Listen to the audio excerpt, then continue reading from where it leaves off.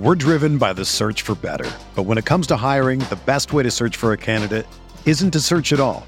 Don't search, match with Indeed.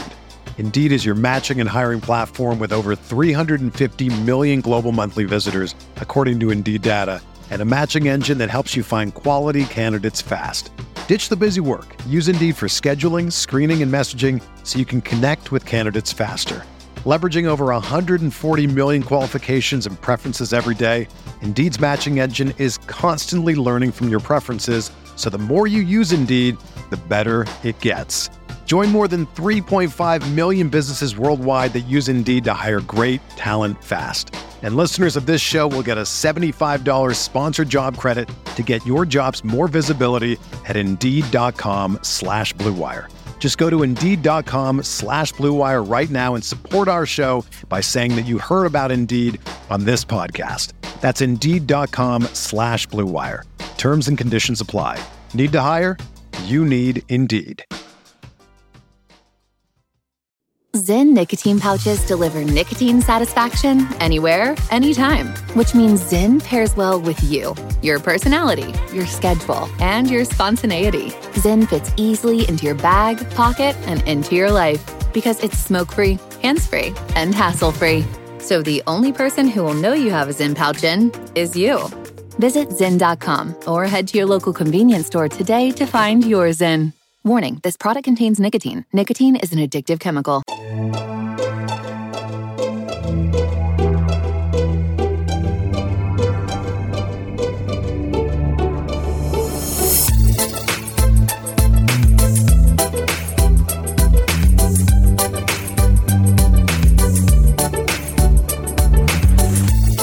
Hey there, Knicks fans. How you doing? It's your boy, Jonathan Macri, with you for another episode of the Knicks Film School podcast, coming at you at a little bit of an abnormal time. We're dropping this episode late in the afternoon, early in the evening on what day is today? Is Tuesday.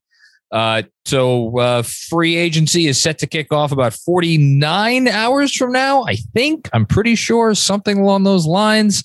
Why are we dropping it early? Because news is dropping fast and furious, and we want to make sure that nothing that was said today with today's guest, Fred Katz, the one and only Fred Katz of The Athletic, who was kind enough to join us at this point on about a monthly basis.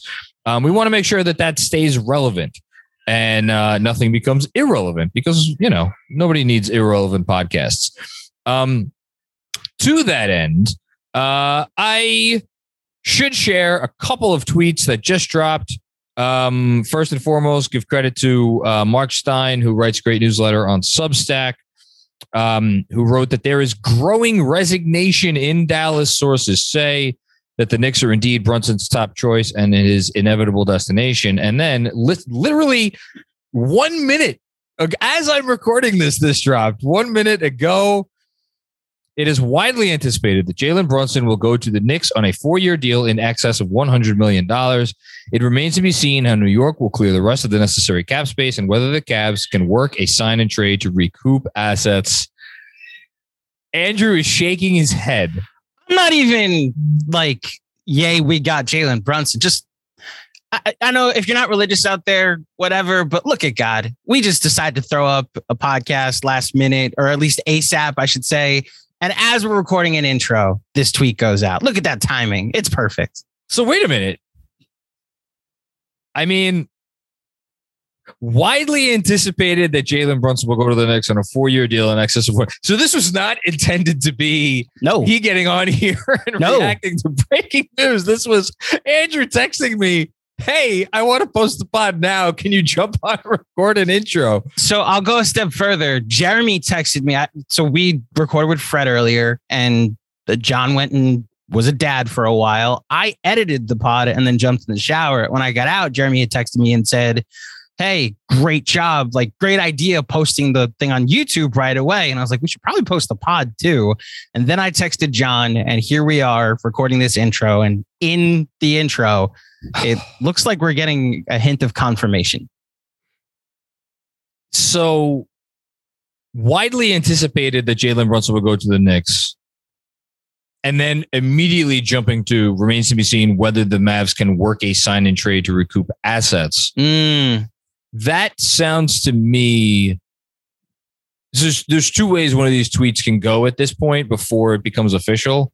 One is it's a tweet that is hedging enough that you're not sure if the thing at which it is reporting is actually definitely going to happen, or because we are still, as I opened with, 48 hours from the start of free agency, worded in such a way that it doesn't make it look obvious that chicanery has ensued. I think this is the latter. I think so too. And I think the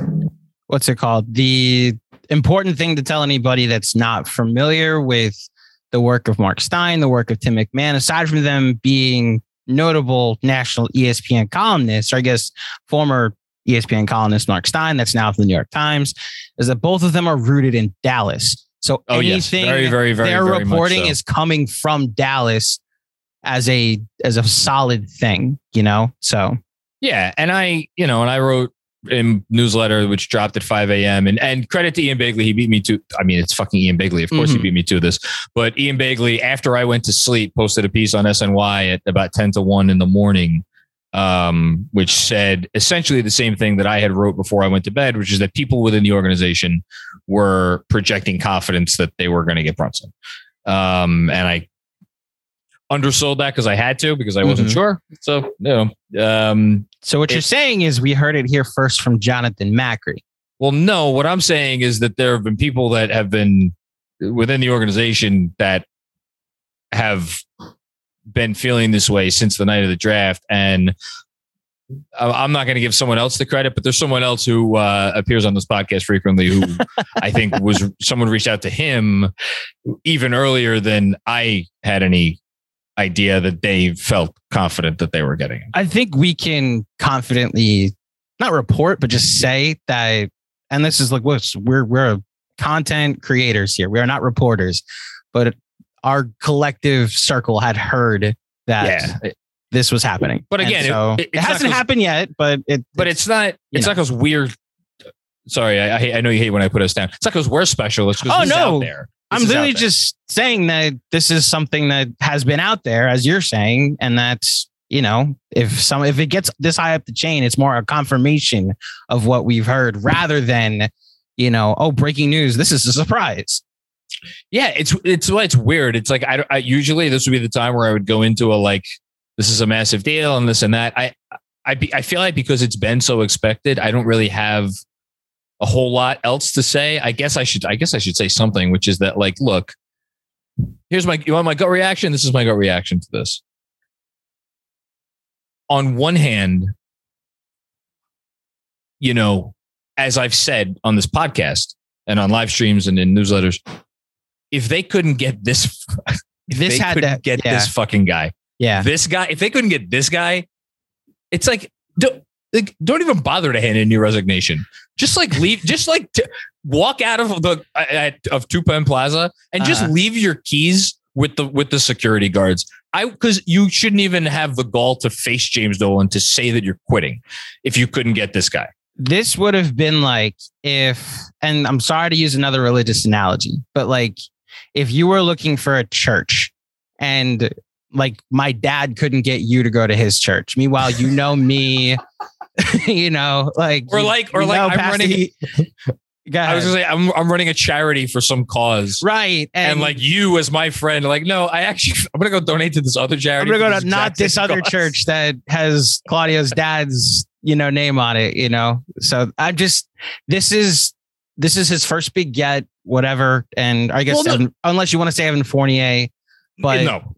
Okay, so then yes, this is his first legitimate free agent sign. And look, and the cynic out there, and there's a little bit of cynic in me as I say this, might point out Evan Fournier is probably a $12 or $13 million player that got $18 million a year, and Jalen Brunson is probably an $18 or $20 million player that is going to get $25 or $26 million a year. It's not the same. It's not the same because if you're gonna overpay for the guy that can be one of your top two usage guys on a pretty good team. And look, it's tough to analyze because He was technically the second highest usage team on a guy on a team that went to the Western Conference Finals and like kind of sort of pushed the Suns a little bit with Luka Doncic running out of gas. At the same time, it's Luka Doncic, and it's not quite that simple because Dinwiddie did a lot of heavy lifting there, and it was like just a perfectly built team. The what did I say? The Suns to push the Warriors, and he pushed the Warriors. They beat the Suns. They pushed the Warriors a little bit. Mm-hmm. But this is a big deal, and this is going to be the most free agent money ever handed out to a Knick. Mm-hmm. I don't know if it's going to surpass the Randall contract. The Randall extension is 4 for $106. Remains to be seen. It's a big deal. I know this is the guy they had to get, and I know, of course, they should have gotten him. But this is a moment, regardless of if you think Jalen Brunson is just the worst thing in the world. Well, if you think he's the worst player in the world, then you're probably not happy right now. But like, if you root for the Knicks, I think you should be happy about the fact that, like, look, this is the guy they wanted. This is the guy they got. How often have we been able to say that? And like, even if you're an objective observer that's a little bit lower on Jalen Brunson than consensus, and you think in a perfect world, he's probably getting paid like $16 million, something like that, which is about the lowest I would reasonably think anybody could think he should be getting paid. Let's say 16, 18. Like, you look at this and be like, okay, good job by them. Now, what comes next? The additional moves they need to make, all that stuff remains to be seen. So three things. Yes. As far as Evan Fournier not being worth what his contract was, what did Duncan Robinson get? Duncan Robinson got 5 for $90. He got 18 a year. So he got $1 million more per year than Duncan Robinson, or Fournier got the Duncan Robinson contract. So it's the same amount of money. Same amount of money. Okay. Yeah. I guess my thought is like they do similar things. Duncan Robinson was better at it last year, but I 2 years ago, really. You could argue that Fournier was better than Duncan Robinson last year. Well, I mean, just look at who got benched in the playoffs. So, like, obviously, who didn't make the playoffs, but like, I think Fournier, Anyway, what's your point? My point being, I don't look at that contract as bad as people say. He's actually a very efficient shooter at what he does, which is a league that's moving further and further away from the rim and toward the 3-point line. He's a guy that you want on your team. Andrew, he made more 3-pointers than anybody in basketball from January 1st on, and he did it at a 40% clip, fairly high degree of difficulty, and he's getting paid 18 a year. I agree. I'm saying this. You're basically making my point that I don't think Fournier is as bad of a deal as some Knicks fans might posture. As far as Jalen Brunson is concerned, the Knicks would be better next year. Now, if you wanted them to be worse next year because Wembanyama is out there and there's other highly touted prospects in next year's draft, that is your prerogative. That is a path the Knicks could have taken. They are not taking that path. They're going to try and get better like the Nets did in 2019, like the Clippers did in 2019, and then try to add somebody big next summer. That is another path that has been proven to be successful, especially for a team in a big market. And then the last thing is just what do you make of this Evan Sidieri report about Randall? I know Fred's about to tell us some things he's heard about Julius Randle, but what do you make of that? Julius Randle's an interesting name to look at. I think I will believe that Julius Randle gets moved when I see it. I agree. Because you did have something in your newsletter today that. Oh, I can say that. I mean, again, I had a note in the newsletter today, but really, if you want my extended thoughts on this, go back and read Monday's newsletter, which is free for anybody to read. Just go look at the Substack link in my Twitter bio. The Mavs are now in a fascinating situation in that if indeed this report is true and Brunson has decided he wants to go to the Knicks,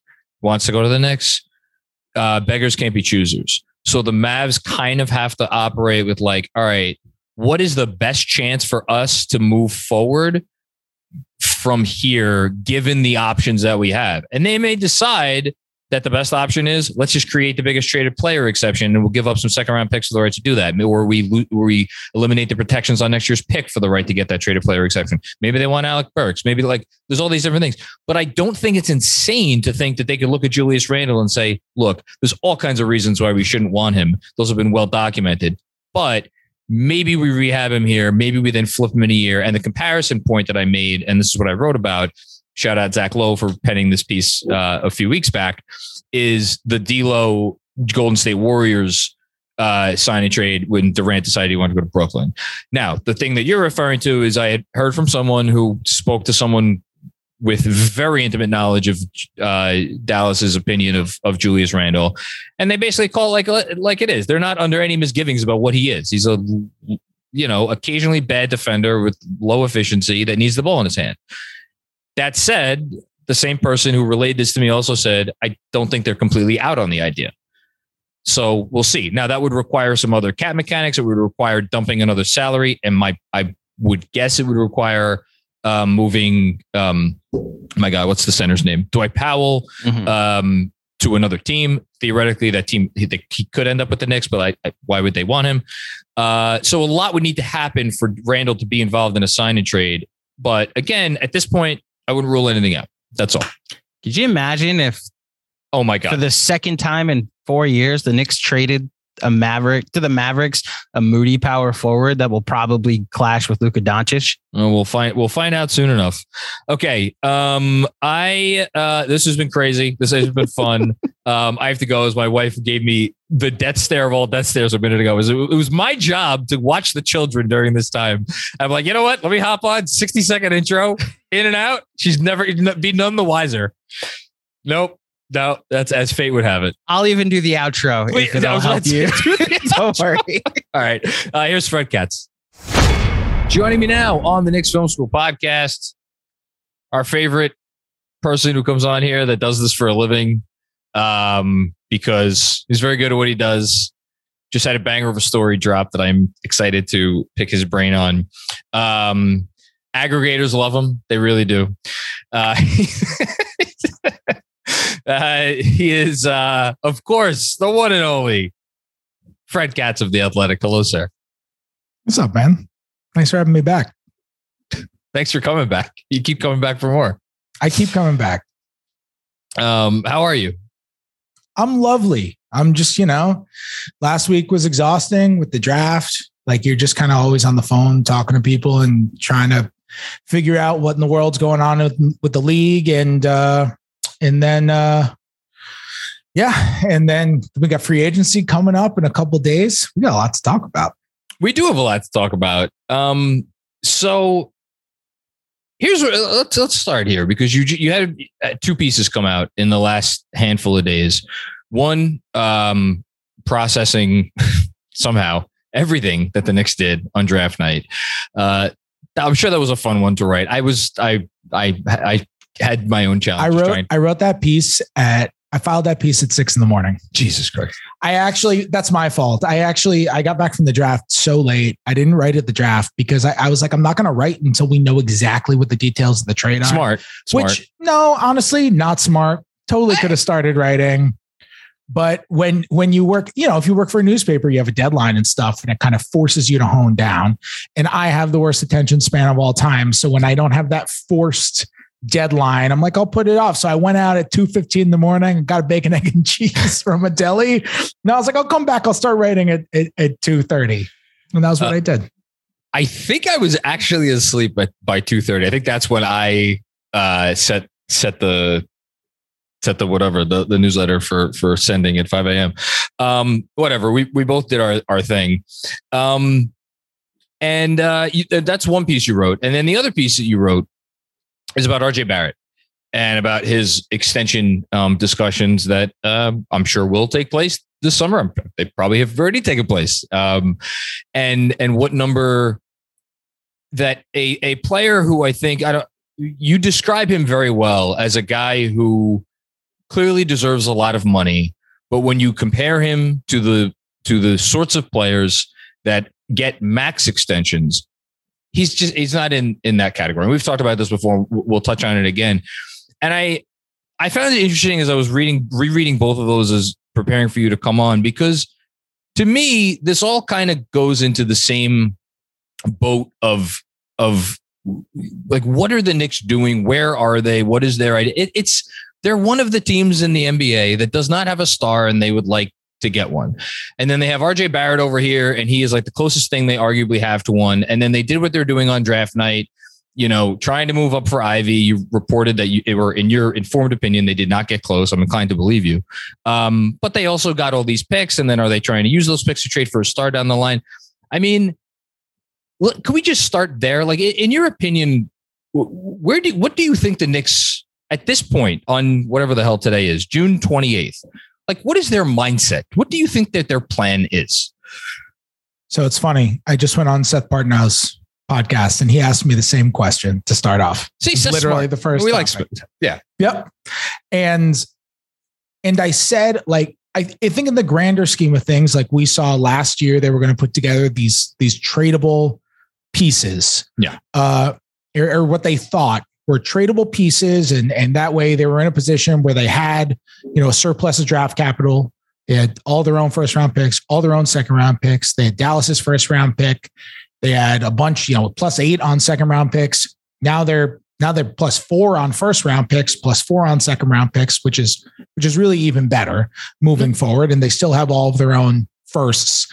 But as we've moved forward, it looked like they were putting themselves in a position to trade for a star, kind of do the Nets model where you end up getting Kevin Durant and Kyrie Irving, or the Clippers model where you kind of remain competitive in those big markets. And then a star eventually says, I want to come here. It's an extremely privileged strategy, but if you acknowledge that you have privilege, you can do it. There are only like 4 cities in the league that could even justify trying to pull that off. Right. Like it's like New York, LA, Miami. I was about to say, I guess that's it. Maybe, look, historically, Boston never really signed free agents, but then Hayward signed there and Al Horford signed there. And like maybe Boston with its history and the fact that they're the Celtics, like I think they could do it. Maybe. Sure. Yeah, I guess. If Boston did it, we wouldn't be like, that's wild that the Boston Celtics are trying this. It would make sense. Either way, it's a privileged strategy that you're trying to do. Now we get on the Boston part, I went through this last night because I was looking at if they get Brunson and what they sign him for, and the Mavs get nothing. 3 of the 5 highest contracts in NBA history in terms of ones that were a free agent switch teams and not in a sign and trade. Like, so the team that they left got nothing back, have been involved. Well, 2 of them were Celtics, Horford and Hayward. Another one was when Horford left the Celtics to go to the Sixers. Maybe that's not the best example. Anyway, I'm sorry. I just had to throw that in there. I didn't mean to cut you off.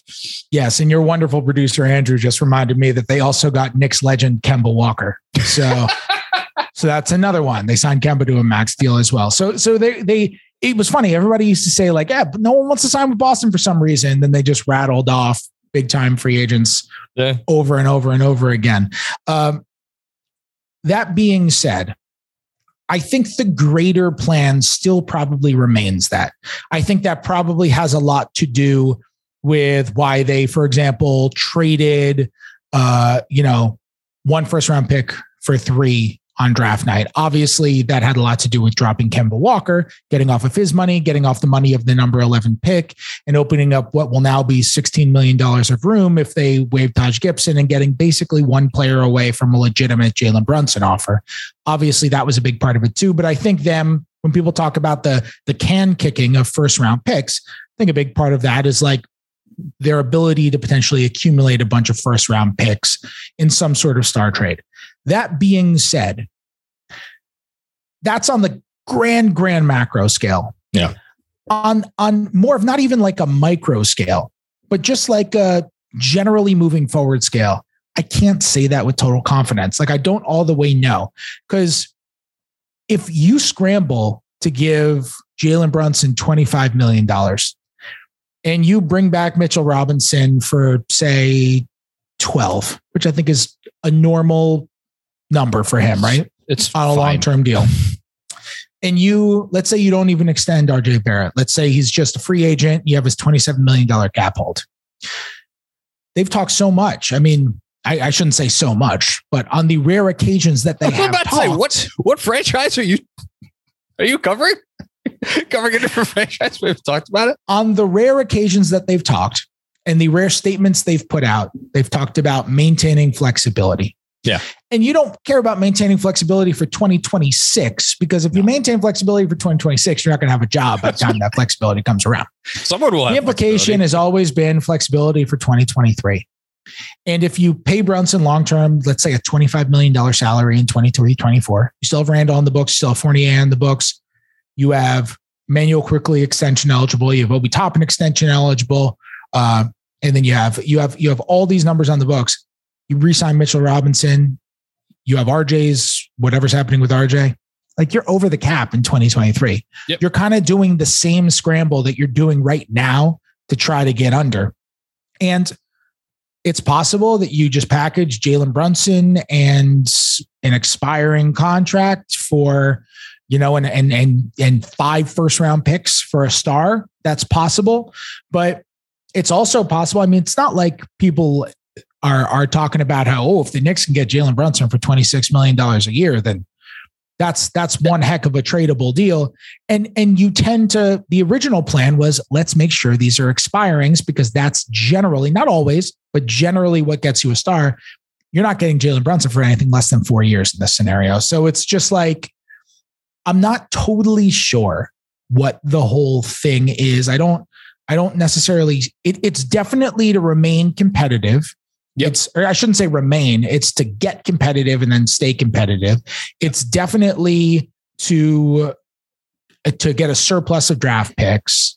But I don't see really, I can't predict exactly where it's going. And, it's not like they've kind of laid out a plan for what their long-term objectives are, even in the vaguest of ways. No, they have not. I mean, I don't think it's unfair to say remain competitive. It's something I did not think I'd be saying on here, because they were 37-45. They had roughly a even net, not an even net rating, but they had it was within a point of being even. It's like they weren't abjectly terrible, which we've seen objectively terrible. No, they weren't terrible. They were top half of the league in defense. Yeah. And I think they finished pretty close to the top 10 and the year before that obviously was the We Here year. So it's like they have been competitive under Leon Rose. And I guess the one, I don't know if I disagree with you on this, but to me, I didn't ever got the sense that they were planning on having cap space in 2023. For me, the flexibility was always but it's basically just like you said, it's to trade for that star. Even if you look at we don't have to go to the free agent market next year, but there's not any obvious candidate, right? That you would think that they'd be going after. I don't know who it would be. I mean, the name we heard for a long time was Dame. The name we heard for a long time was Donovan Mitchell. But those are all via trade. Yes. That's my point. Yeah. Yeah. So and then we could turn back to where they're at right now and what they're doing. And I was really critical of them going into the draft. And on draft night, I was like, whatever, it is what it is. I can't even be that mad with how they have approached this offseason thus far and how we assume that they will continue to approach this offseason. And again, I'm going under the assumption that they're going to sign Jalen Brunson. That has not been reported yet. Nobody can confirm that yet. At this point, I'd be surprised if that were not the ultimate outcome a few days from now. And I expect the number to be at least $100 million, if not a little bit more. As you said, that's a ton of money, and it's not necessarily a tradable contract. But I guess I'm sitting here, I'm like, well, what's the alternative for them to do now? And that gets us a little bit more into a conversation about what they can do if they potentially wanted to get worse instead of get better. But to me, the finger pointing shouldn't be about what they're doing. And this is not to absolve them. I'm going to get to that in a sec. The finger pointing should not be to what they're doing right now. The finger pointing should be, honestly, maybe not even last summer, because they were coming off that great year. I don't think it was unreasonable to try to take another step up and see where that got you. To me, it was early on in the Leon Rose regime when they started out, they were an under 500 team through 25 games of the first season under Tibbs. They were 11-14. Randall was doing great. They were close enough to a tank. They could have flipped Randall. They could have traded or not traded for Rose. They could have finished with 28 or 30 wins or less, fewer wins ahead of a great draft. They didn't do that. To me, if you're going to be critical of this regime, that is the point where you look toward, and then we would have never gotten that what many people, including my producer here, think is the best year of Knicks basketball in the last 20 years. So I don't know if you have any thoughts on that. I think the biggest issue was just the misestimation on what those contracts they gave out were last year. I mean, because I honestly don't think it's a hindsight thing. Like when they gave out Noel was 2 years for Noel, it's like nobody thought that was a good. I mean, I wasn't covering the Knicks yet. I was still covering the Wizards. But when that happened, and look, I have a bias against giving finishing non-shooting centers like mid-level and above. I just think the opportunity cost is not worthwhile when you can give JaVale McGee the biannual exception. It's not worth it to give multiple guaranteed years when you can find Jericho Sims with the 58th pick, or just like bring back Taj Gibson. Like it's just, which they did not. Yeah. Yeah. It's just, and he was also extremely redundant with Gibson and Mitchell Robinson. Like if Mitchell Robinson gets schemed out of a game, Nerlens Noel is going to get schemed out of the same game. Like there were no complementary traits there. So I was never a fan of that. I mean, when they signed the Fournier deal, look, the Knicks kind of self-admitted with their own actions that the Fournier deal was bad upon them signing it, because Evan Fournier last year was not anything other than Evan Fournier. He did not disappoint last year. He had the best 3-point shooting season of his career. He basically offensively played like Evan Fournier. If you look at the way he was used stylistically in Orlando and that kind of stuff, like he was putting the ball on the floor more, he was driving, he was running some more pick and rolls, all that kind of stuff. But that's on the Knicks, not on Evan Fournier. That's on how the Knicks chose to use him.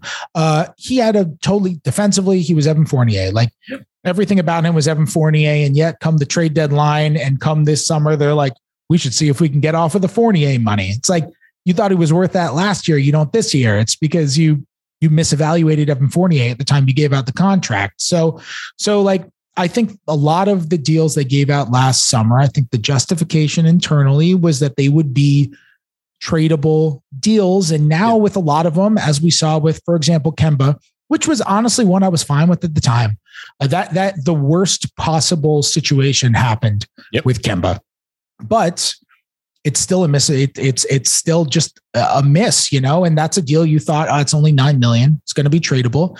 Now they can't give it away. They have to attach the 13th pick or the 4 second rounders or 13th pick or whatever you want to call it in order to get off of it.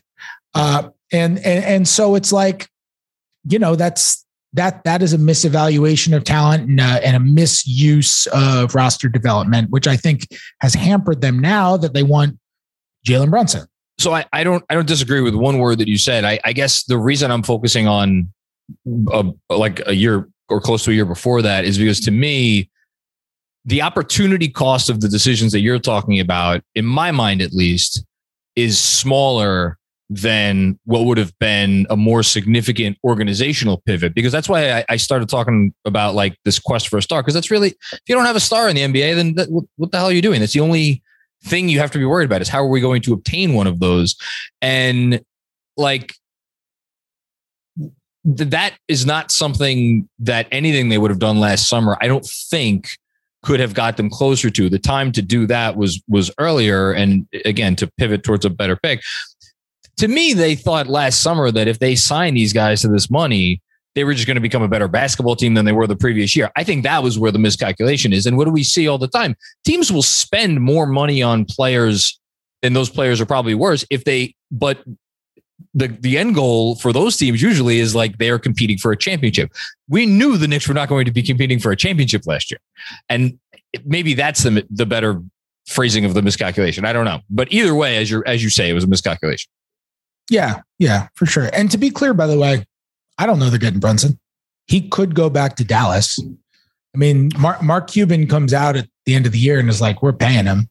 Like he could go back to Dallas. It's not like Dallas is hampered and can only offer him a certain number. Like the Knicks could offer him 25 and Dallas could say, all right, fine, here's 26. Done. We don't have a state tax here. So come back here and you can, you just went to a Western Conference final and we're investing in you and come on back. So, and maybe he chooses that. I mean, I don't know how Brunson's going to think. I will say part of running an NBA team and part of the reason that people talked about Leon Rose being a valuable hire at the time they hired him was you got to have intel. Yeah. It is so unbelievably important to have that sort of intel. Like people talk about teams building out their pro personnel scouting department. It used to be that like scouts would look at guys who were going to be in the draft, and they didn't really have pro personnel scouts. I mean, there was like, there were like the old school GMs were like, we don't need pro personnel scouts. I'm a pro personnel scout. I can look at Damian Lillard and be like, I know if he's good enough to give up a bunch of picks for it or not. And that is completely true. But the job of pro personnel scouts is not, hey, this guy has really good footwork in the pick and roll, as it is with maybe an amateur scout that is doing work for the draft. The job of the pro personnel scout is to know everything about that person, is basically to be an investigative journalist, to be a detective and figure out like, what makes this guy tick? Will he work with us? Would he want to come over to us when he's a free agent? All those sorts of things. The Knicks have the greatest line of intel you could possibly have to a player in Jalen Brunson. Yeah. They can't mess up this intel if that's the guy they're really targeting, which everybody, myself included, believes it is. I'll say right now, I don't want to hear word one about if they don't get Brunson and they wind up. I mean, unless it's for some like a better player, I don't want to hear boo about, oh, it's fine. We pivoted into, Brogdon, which was always a plan B. I don't want to hear it. I don't want to hear it. If Leon Rose was not brought here to do this with this guy, especially, he was like, we're not even talking about Donovan Mitchell or whoever else you want to say, Joel Embiid or any other, Devin Booker or some former CAA client. We're talking about Jalen Brunson, like with all the connections, as you said. If the intel isn't there on this, then I don't know what the difference is between him and Steve Mills, to be quite honest. Can I ask you a question about Brogdon though? Yeah. Can his dad coach?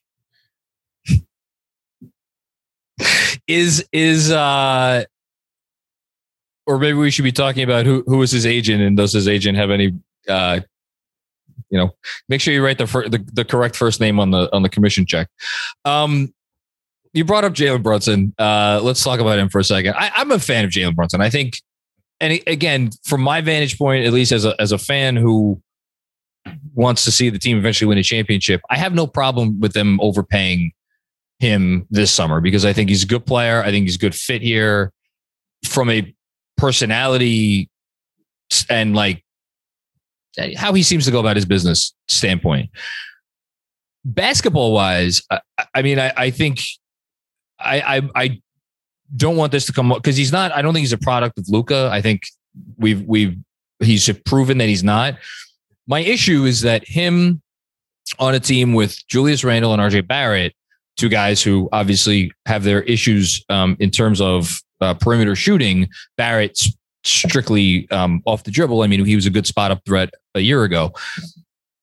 That's the part to me that is a little dicey, because in Dallas, put Luka aside, when Brunson was out there on the court, at most he had one non-shooter out there with him. And oftentimes he had no non-shooters out there. In the playoffs, I think 60% of his minutes were with a five that could stretch, which with Kleber, or even occasionally like Dorian Finney-Smith was playing the five. The Knicks do not have a stretch five.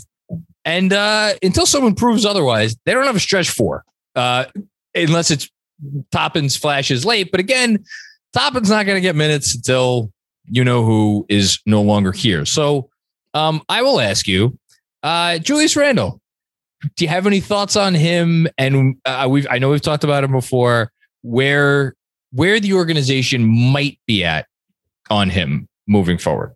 Yeah. So, I mean, I imagine he's going to start the year with them next year. I haven't heard like anything real about them. Like, look, I was on Seth Partnow's podcast earlier, and I was talking about how they've done their due diligence. They spent, leading up to the trade deadline, the rest of the season, and these weeks leading up to the draft, just kind of canvassing the market, trying to find out, okay, what are these guys worth? And before, like, for example, they definitely, with some teams, have entered actual negotiations with Alec Burks. I don't know if they've come like close on anything, but there has been like stuff discussed, I like that. And then the other team's like, well, we like that. And then they're like, well, we like that. And so to me, that's an actual negotiation. I don't know if there's anything that's been close or imminent or anything like that, but like they've negotiated with Alec Burks. Other guys, they've just kind of called on before you even get to the negotiation standpoint. You call every team in the league and you try to figure out like, what is the general consensus? Hey, if Evan Fournier becomes available, hey, if Nerlens Noel becomes available, that's another guy who they've called around about a lot. Nerlens Noel becomes available. What do you think he's worth? Would you guys be interested? Is that normal? This is what most teams do? I just want to make this clear for everybody. Correct? Yes, okay. Totally. Nothing exceptional. I think they have an idea of Julius Randle's market, but I think that's normal. And I think their best play, because I don't think there is very much of a market, I think their best play is to just rehab his value. And I think look, so much stuff goes down between now and free agency and the rest of the summer and whatnot. So things can change real quick. But I think their best play is to be able to bring him back. He's got 4 years and at least $106 million left on that deal. And I think their best play is bring him back and just try to rehab the value. Part of the problem with Randle, and I've spoken about him with I was talking about him with another coach, not Knicks coach, not that long ago. And like the view on Randle is like, he's just not a guy who's going to fit into the ecosystem after the way that he played last year. And it's not necessarily that it's not necessarily we can't shoot or, we didn't defend well. It's if we have him, he's going to disrupt stuff. He's going to start doing the 18-foot, step backs that he does in crunch time all the time. And the guys who we want to have the ball, the type of offense that we want to run is going to be disrupted. And so I think that makes teams less likely to take a chance on a guy like that. And I think that also hurts his value. So, look, Julius Randle didn't regress last year. I don't like it when people say that. He didn't regress. Regressing implies that he went back to the player that he was before he won MIP. He was way worse. I mean, that was, considering the context, the worst year of his career. Oh, for sure. Like, he was worse than he was his first year in New York. And he was certainly worse than he was that 1 year in New Orleans. And you're just talking about basketball stuff. You're not even talking about the other stuff.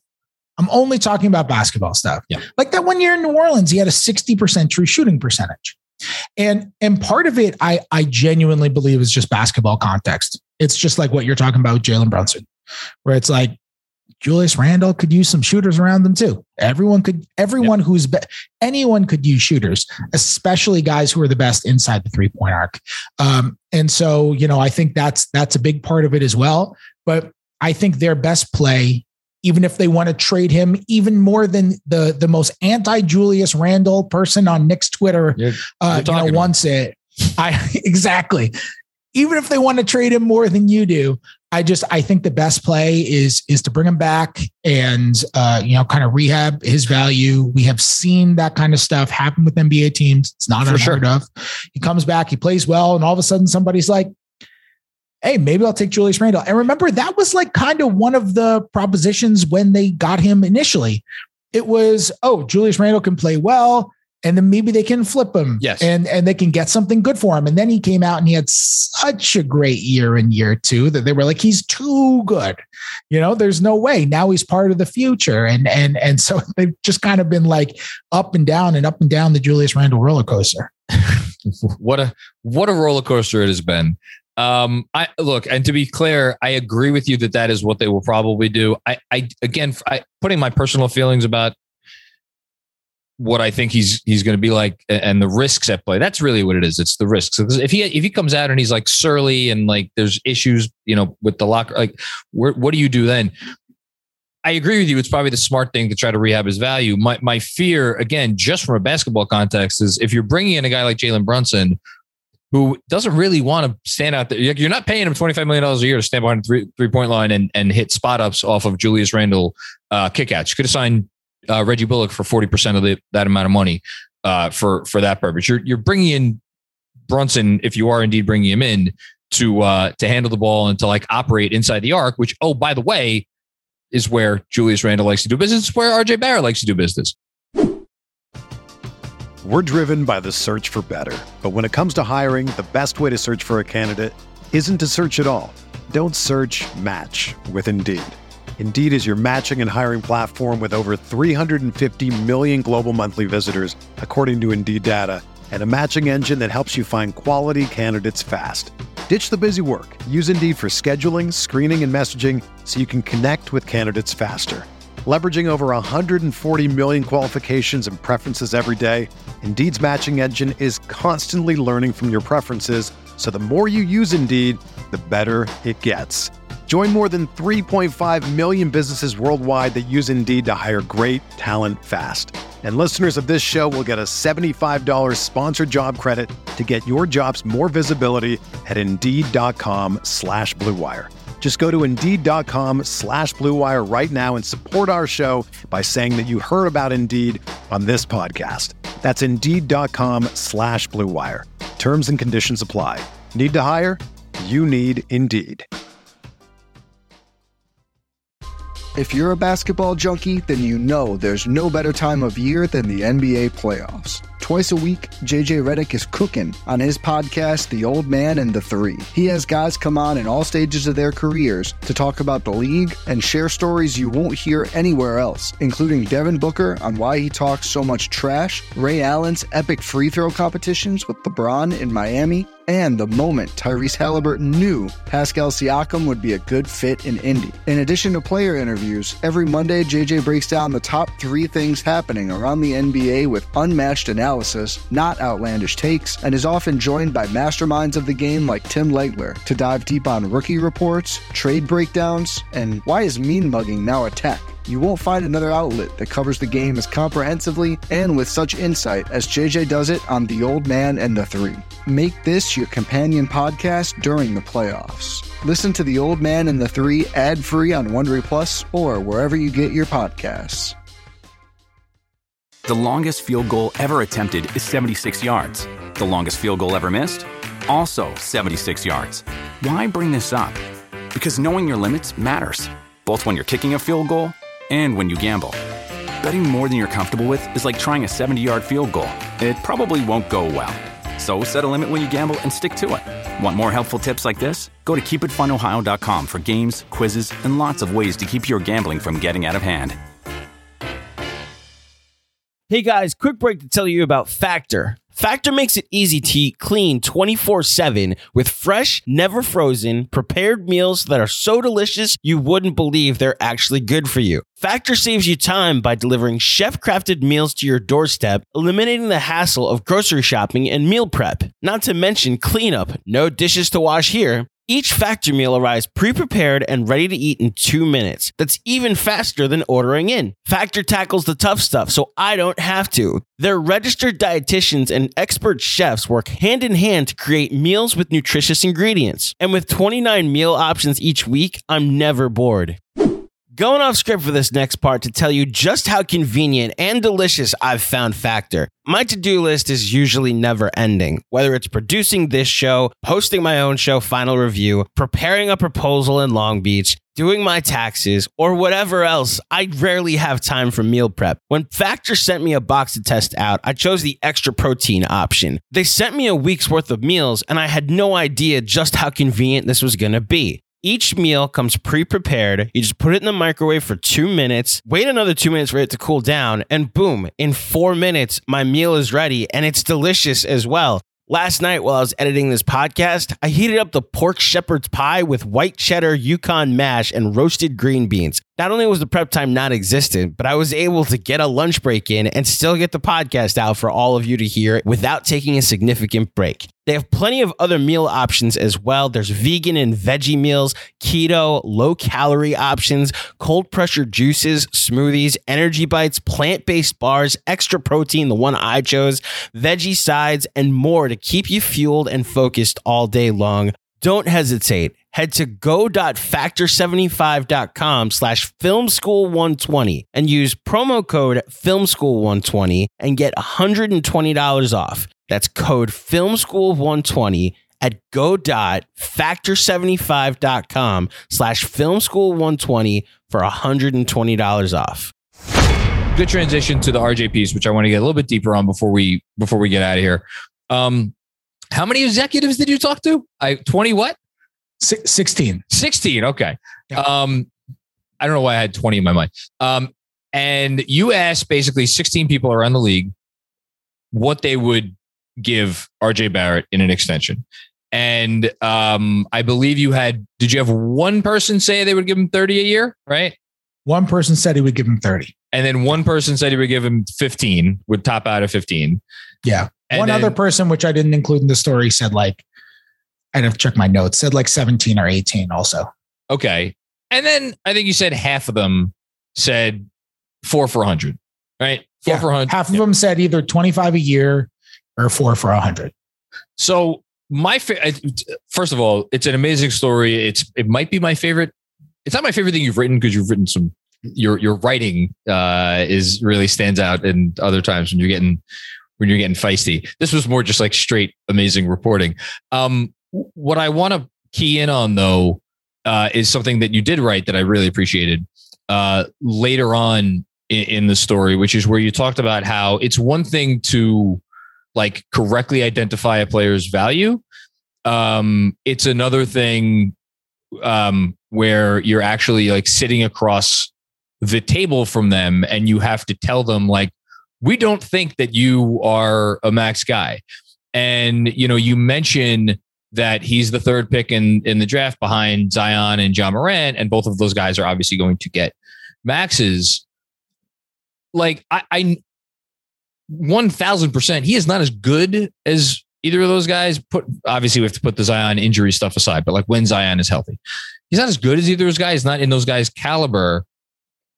But in terms of like what he means to I think I want to say like what he means to the franchise right now, and really what he means to this fan base, he has to know that, right?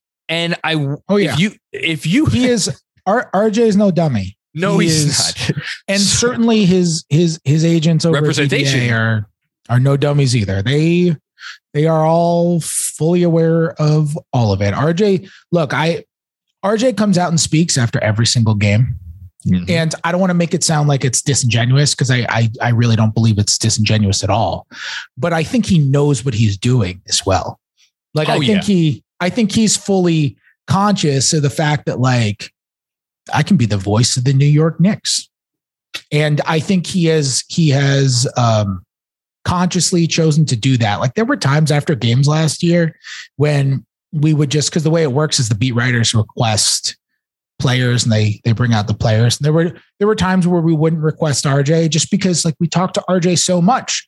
Sometimes when fans say, you beat writers, you ask the same questions after every game. Sometimes you guys are right. We do ask the same questions after every game, but cut us a little bit of a break with RJ because RJ, what he's done, what he did at moments last year, we'd be like, we have nothing for RJ. Like we've asked him the same crap 4 days in a row. Like we have nothing new for him. Give him the night off. And he doesn't give you much either, which we should say because he's so savvy. He's very savvy, but RJ will come out and he'll come out anyway. And he'll make some comment like he in Detroit this year, we were like, nah, we don't need RJ. He can come out. And RJ came out and he came to the podium and he sat down and he looked at Berman. He said, Berman, I hear you don't want to talk to me today. So great. I think he knows exactly what role that he has thrust himself into. I think he's very, and I'm not saying, give him the max. He talks to the media. I'm not that guy. But what I'm saying is I think that's just one of many, many signs that he kind of wants to be the voice of a franchise. He has very enthusiastically taken it on in many, many ways. The people there up and down the organization, people who worked with him, throughout his whole life, talk about the work ethic, the care level, people in that locker room talk about it all the time. I believe that. And I think, we've seen situations where organizations have paid more than anticipated for first round picks who they draft. An example that I like to use is actually Kemba Walker. where Kemba did not get the max initially from Charlotte. He got 4 years, $48 million. I believe, I have to double check. I believe in each of Kemba's first 3 years, he shot worse than 40% from the field. Oh, he shot dreadfully. Yeah. And he couldn't shoot threes, by the way. It wasn't because he was just like taking a whole bunch of threes. Like he was shooting poorly from three. I think the first year he shot league average was, I think the first year of his extension. I might be off by 1 year on that. Yeah. I mean, he was not an efficient or effective player. And the Hornets gave him 4 for 48 back in the old salary cap when 4 for 48 was like more than Steph got. Steph got 4 for 44. And it was like the DeMar DeRozan number when DeMar was putting up big numbers, and like 4 for 48 was like, that was like a really nice size contract. And they took some heat for giving Kemba 4 for 48 because he had shown like spurts in his first 3 years, but he hadn't shown there. And I remember the Hornets justifying it. And I actually used this line in relation to potentially RJ in the story about how like they were betting on the person as much as they were betting on the player, because they were like, this guy is a beloved teammate, is a relentless worker, and he's just going to make himself better. And with these sorts of contracts, you're not paying for the production you got over the first 3 years. You're paying for the production you anticipate over the next 5 years. And it turned out that 4 for 48 ended up being a huge bargain. Oh, yeah. Because then that contract expires and Kemba's a max player. That ended up being a great, extremely team-friendly contract. DeRozan too. You mentioned him. That was another one that turned into a nice contract. Mm-hmm, totally. And also DeRozan, similar personality as well. Like, yes, really RJ, yes. Beloved teammate, huge worker, all that kind of stuff. So like it's more than just the true shooting percentage that goes into that stuff. And I think this extension negotiation is going to be really interesting because the true shooting percentage is going to come up too. And that's where a divide if a divide happens, that's where a divide potentially could.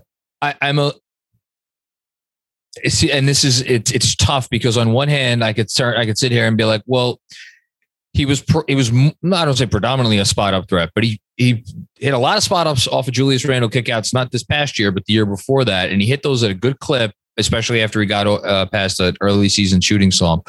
So it's like he's shown the ability to have off ball value, especially when you consider I think he'll keep progressing defensively. So like that player is in there, but as you just talked about, that's not the guy he wants to be. He wants to be, I think he loves being the face of the Knicks. I think he enjoys being the face of the Knicks. I think he's going to continue to try to be the face of the Knicks.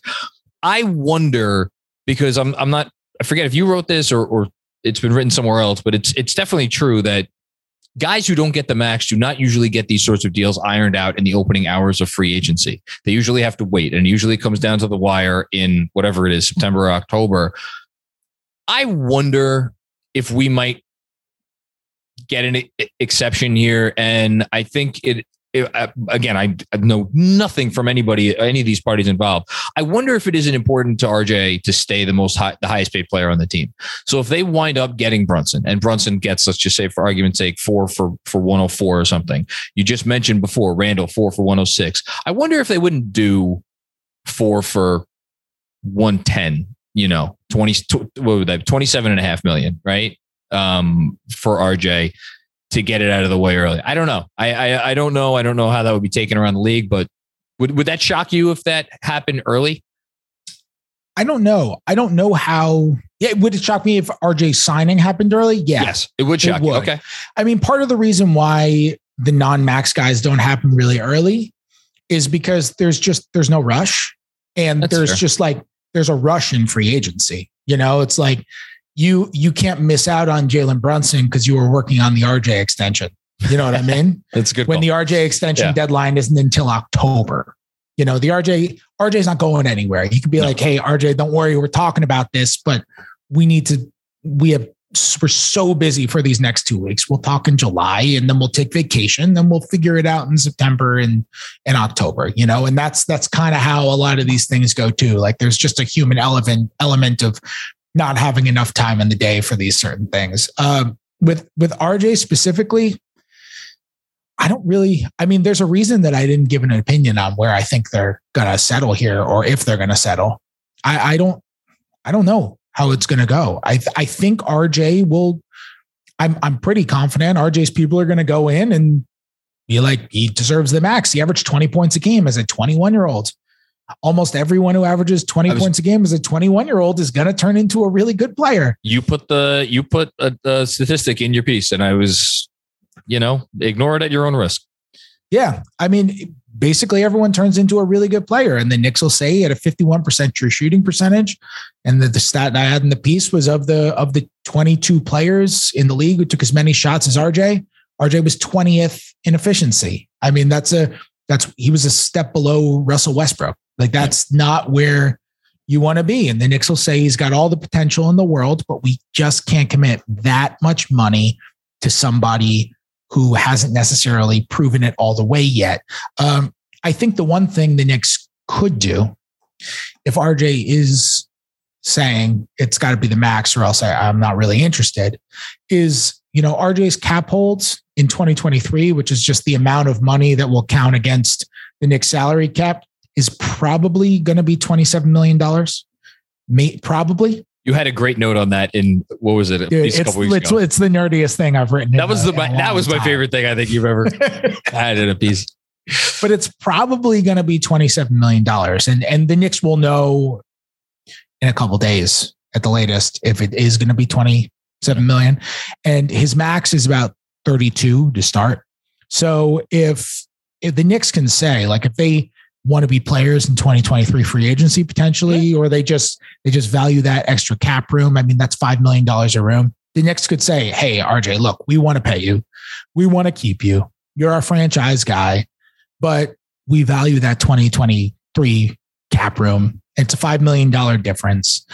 Just wait until free agency. Come out. If you ball out this year, don't worry, you're getting the max, but we need that room. That 27 to 32 is a big difference. Now that falls off the table if his cap hold shoots up to 32 million, exactly his max, which is possible. Yeah. If a weird salary cap quirk that I wrote about last week ends up coming in at a different number, slightly different number than expected when the league does its financial calculations in like 2 days.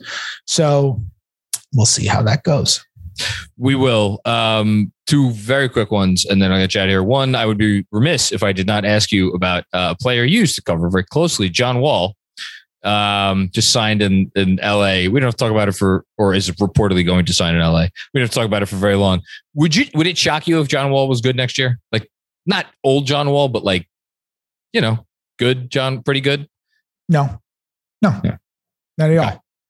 You know what's a crazy thing about John Wall? Have I said this? I don't remember if I've said this on this podcast. John Wall, his basketball IQ is insanity. And like, people don't know that from just watching him. They think he's just kind of like reckless, high risk, all that. John is one of my favorite players I've ever covered to talk hoops with. He sees the game in an extraordinary way. It's amazing. I love talking X's and O's with him. I learned so much about basketball from talking to John Wall about basketball. And the thing with John is that when he makes these crazy decisions where it's like, so-and-so is open in the corner on an important possession, he pulls out from mid-range. It's not because he doesn't see him. Yeah. John has this unbelievable recall that some, not all, but some great players also have, that like LeBron has, where it's like you can ask him about a play with 6 minutes and 39 seconds left in the second quarter of a game against the Pistons from January. And he'll be like, yes, here's what all 10 players on the court did on that play. And it's extraordinary. And the reason that John makes many of the decisions that he does, I think, is because more of like personality than because of like, he doesn't see it. I think if we start to see John, even if the athleticism has fallen off because of the injuries and all that, like there's a world where John Wall's mind just drives him to being, it's not like he was terrible in Houston or anything when he played. No, he wasn't. I think there's a world where John Wall's mind keeps him a legitimately good point guard for a long while after, if he's able to stay on the court. So I'm rooting for him. I mean, I've seen it. He's a sponge. He is he knows so much about basketball and he loves basketball so much. He just sits around watching 4 games a night, knows every single high school recruit, boys and girls, can tell you every single WNBA team's pick and roll coverages, like every single quirk that every NBA player has. Like, he is obsessed with the game to a degree that you just don't realize until you start talking basketball with him. So, I'm sure to watch him play again. Yeah, me too. Sure enough, he's going to go do well in LA, and it's going to be all the Knicks picked the wrong year to get the buyout, oft injured point guard to add to their. Well, team. We'll see. I mean, look, John is like, God, I saw a stat on Twitter a little while back that since 2017, Dirk Nowitzki has played more games than John Wall. Oh, Jesus Christ. So we'll see. Like, I don't know. He needs to get out there. All right. Last but not least, give me one prediction for free agency for the next couple weeks, for between now and the beginning of the season, whatever. Ooh. Anything you want. One prediction. Yeah. Okay. Which of course we're going to hold you to, and it's the aggregate. This is where aggregators. This is where you want to. The aggregators are going to come for me. Yes. Okay. My one prediction. Don't ask me how. But Obi Toppin is going to average more than 25 minutes a game this year. Oh! I have no idea how. I don't know if the Knicks are going to be like, you know what? Get rid of all the centers and Tibbs has got to play Obi Toppin and Julius Randle together. I don't know how it's going to happen, but I genuinely believe that the Knicks are like, we cannot draft this dude 8 and just continue to play him 16 minutes a game. I really think they're at that place organizationally. Can I just interject before I know Andrew wants to jump in? I had someone, and again, I have no idea if this is true, but I had, because, people reach out to me and say things. Someone reached out to me like, or either late in the year, I think it was late in the year. Yeah. Or with maybe a month or two to go in the season. And they were like, oh, if Randall doesn't start getting time, his people are his representation, which, is a CAA, they're going to ask to have, for him to be traded. They're going to start putting pressure on the organization to find a new home for him. Like, I again, no idea if this is true, but like, I don't know. Hasn't he earned a shot? Feels like he's earned a real shot. Yeah. Yeah. I still don't. I mean, I know intellectually why. It's because Tibbs wants a rim protector on the floor, and Obi and Julius Randle is not a rim protector, but it's like, we don't have to be so regressive about this. This is not like baseball where you have 2 catchers who are really good. This is not the 61 Yankees where they're like, put Berra in left field so we can get Elston Howard behind the plate. But how are you going to get Blanchard into the lineup then? Like, this is not that. No, it is not. This is not that. You can play them together. Like, you can do it. You can make it happen if you want it to happen enough. I feel like Tim Robbins right now, or whoever the inspirational speaker is. That's the actor. No, anything is possible. I don't know. Robbins, whatever. Something wrong. I mean, Tony Robbins? Tony Robbins. Yes. There we go. Shout out. Like Tony Robbins. Shout out religious background. Yes. Tony Robbins, who really wants Obi Toppin to play 25 minutes a game. No, it's just, you can't draft a guy number 8 and then watch him be good. Yeah. And then continue to play him 16 minutes a game. No. In year 3, when, I think we know Obi Toppin is a good rotation player. I think we know that. Yeah. But I don't think we can definitively say how good. Like we don't know. We just don't know. We haven't seen enough. And you have to know when you draft a guy 8 and he's good. You have to find out how good. You can't be sitting there after year 3 wondering, we still don't know how good Obi Toppin is, because next year he's extension eligible. Andrew, this is the moment we're going to look back on because Fred said it. It's not because I said it. Yes. Fred said it. It's going to come true. Did you mean Obi, by the way, in the report? Not report, but the story you just told as far as his. What did I say? You said Randall's representation. Oh, I meant Obi. Yeah. Sorry. Yeah. I was going to say Randall's representation runs the Knicks. So no. He got all the playing time because his representation said so. This is a back and forth that John and I have had since last summer, Fred, before you were even like working, covering the Knicks. And he thinks that Tibbs will play them together. I said no. Then you came and brought up that Tibbs has religion in rim protection. And I was like, see? And now you're even saying that they're going to figure out a way. And now I have no idea what leg I have to stand on with this. Sometimes you just like, look, Andrew, you're probably right. Mm-hmm. But you asked me for a prediction. Don't back down now. No, it's just, they just have to figure out a way. And I think they know that they have to figure out a way. I think they know that at some point, somebody has to make some concession, because when you have a good basketball player, and it's not like Obi Toppin is some good basketball player because he's good because he plays for himself. Like he plays crazy hard. He runs the floor. He controls the pace of the game without the ball, which is extremely rare for an off-ball forward. Yep. He is a great cutter. He's a great screener. Like in another world, like in another environment, we could see him becoming like a coach's pet, you know, where it's like, oh yeah, he's obsessed with Toppin just because all he does is cut and run and screen and throw down lobs and affect the game in ways that the stat sheet doesn't really show. It's like, you know, you could see him becoming like a coach's pet and like, oh God, he's playing Toppin 36 minutes again.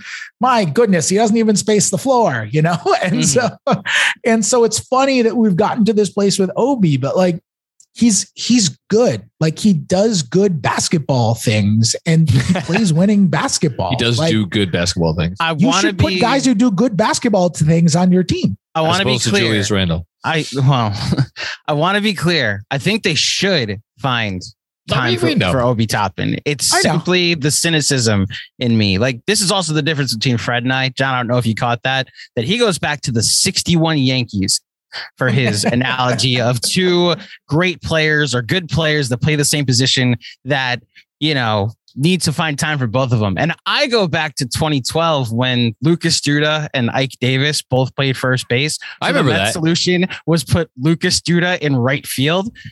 And the craziest part, Fred, Lucas Duda, 9 innings in right field during the first ever Mets no-hitter. Most improbable that was the Santana game. Yes, the Santana game. He's in right field for 9 innings. Well, I could have gone back to like, and he's there. You know, I could have gone back to like the 06 Yankees when their whole outfield got hurt and they traded for Bobby Abreu and they had to play Gary Sheffield at first base. At first base in the playoffs. Yep. I remember that. Yep. Yeah. Giambi's sitting right there, but he's DHing. Yeah. And for some reason, we got to where can we put Gary Sheffield? Oh, the DH exists. That's when A-Rod bat 8th, right? In the playoffs? Yes. That was the Detroit series. Against the Tigers. Yeah. And then he came out the next year and had the best single season potentially in Yankee history, not named Babe Ruth. You know? Until Aaron Judge. Until Aaron Judge. How you feeling? You had to sneak that in there. How you feeling, by the way? I'm feeling fantastic. I figured. Aaron Judge, genuinely one of the most badass things in New York sports in a long time. Mm-hmm. Aaron Judge being like, 210 million, not for me. And then coming out and maybe becoming the first non-blatantly steroid guy to hit more than 61 home runs. Mm-hmm. Like he is on a pace to do that now in a contract year after turning down a $210 million extension and maybe winning the MVP. And the Yankees pacing to break the wins record. Just genuinely one of the most correct bet on yourself situations in recent New York sports history. Maybe number one. What a season. He's unreal. Yeah. I'm just thinking about, can we make Obi Toppin a DH? I think that's can the Knicks? I think in this sense, you'd want Obi on the field. It's Randall you'd want DHing in this sense. No, I'd like to make Julius Randle the bullpen coach. Okay. Gotcha. So that's how then the NBA institutes DH. Obi just plays offense. There you go. Perfect. Fred, this was fun. It's going to be a fun next several days, I'm sure. We'll talk at some point again after the dust settles. But in the meantime, can you remind the folks at home, as you always do, where they could find you and your stuff and let them know anything else about what do you got cooking? Yes, you can check out my stuff on The Athletic. If you're on Twitter, you can follow me at Fred Katz. And just check that stuff out. I'm Gonna have a free agency preview out on Wednesday, and I'll have who knows what's going to follow after that. It all depends on what the Knicks do, but I'm going to have a lot to follow after that, I'm sure, because they'll either get or won't get Jalen Brunson, and things will be written. And I'm sure they'll do some other stuff as well, because they're going to have some space. They're going to make some moves, and we'll see. So I'll have all that covered. So if you want full analysis of what promises to be an eventful couple of days with the Knicks, and maybe even longer than that, follow Fred Katz first of all, but also subscribe to The Athletic. I've seen a bunch of you always got the $1 a month specials running. It's like every time I'm like, look, I might get fired for saying this, but we are like the Joseph A. Bank of sports journalism companies. That's amazing. Just buy one article, get 2 pairs of underwear free. That's take advantage. Oh yeah. It's a great deal. All righty. That was Fred Katz of The Athletic. Thank you, as always, Fred, for coming on. We greatly appreciate it. If you aren't a subscriber to The Athletic, they're currently running a promotion. $1 a month lets you sign up for all of the content and all of the journalism and research and well-written articles that they provide. Plenty of like non-sports stuff as well, if you're interested, although I guess it's technically The Athletic, so everything has a hint of sports, but some WNBA stuff that I've found fascinating over the past couple of days that I've been reading. Obviously some baseball stuff that I pay attention to. Shout out to Fred for also being a baseball fan that is also paying attention to all of this Knicks stuff. We will be back tomorrow night with a pod / live stream from Jeremy, who is doing Capitals Everything Around Me Cream, another edition at 6:30 p.m. Eastern Standard Time. If you're a Knicks Film School patron, let me restart that. I'm going to leave all this in so you hear what it's like when you mess up on an outro. If you are a Knicks Film School patron or want to become a Knicks Film School patron in the Monroe or the Ewing tier, that's either $15 or $33 a month, we will be doing our town hall tomorrow night. So you're going to jump on Zoom and talk everything free agency the night before free agency. The link is in the description of all of our YouTube videos, as well as in the bio of our Twitter feed, or just go to Patreon and search for Knicks Film School and sign up tomorrow, or I guess sign up today when you're hearing this. Okay. Thank you everybody for tuning in. If you dig the show, head on over to iTunes, drop a 5-star rating and a review. One more sleep until free agency. We'll see you next time. Thank you for listening, and we'll speak with you soon. Peace.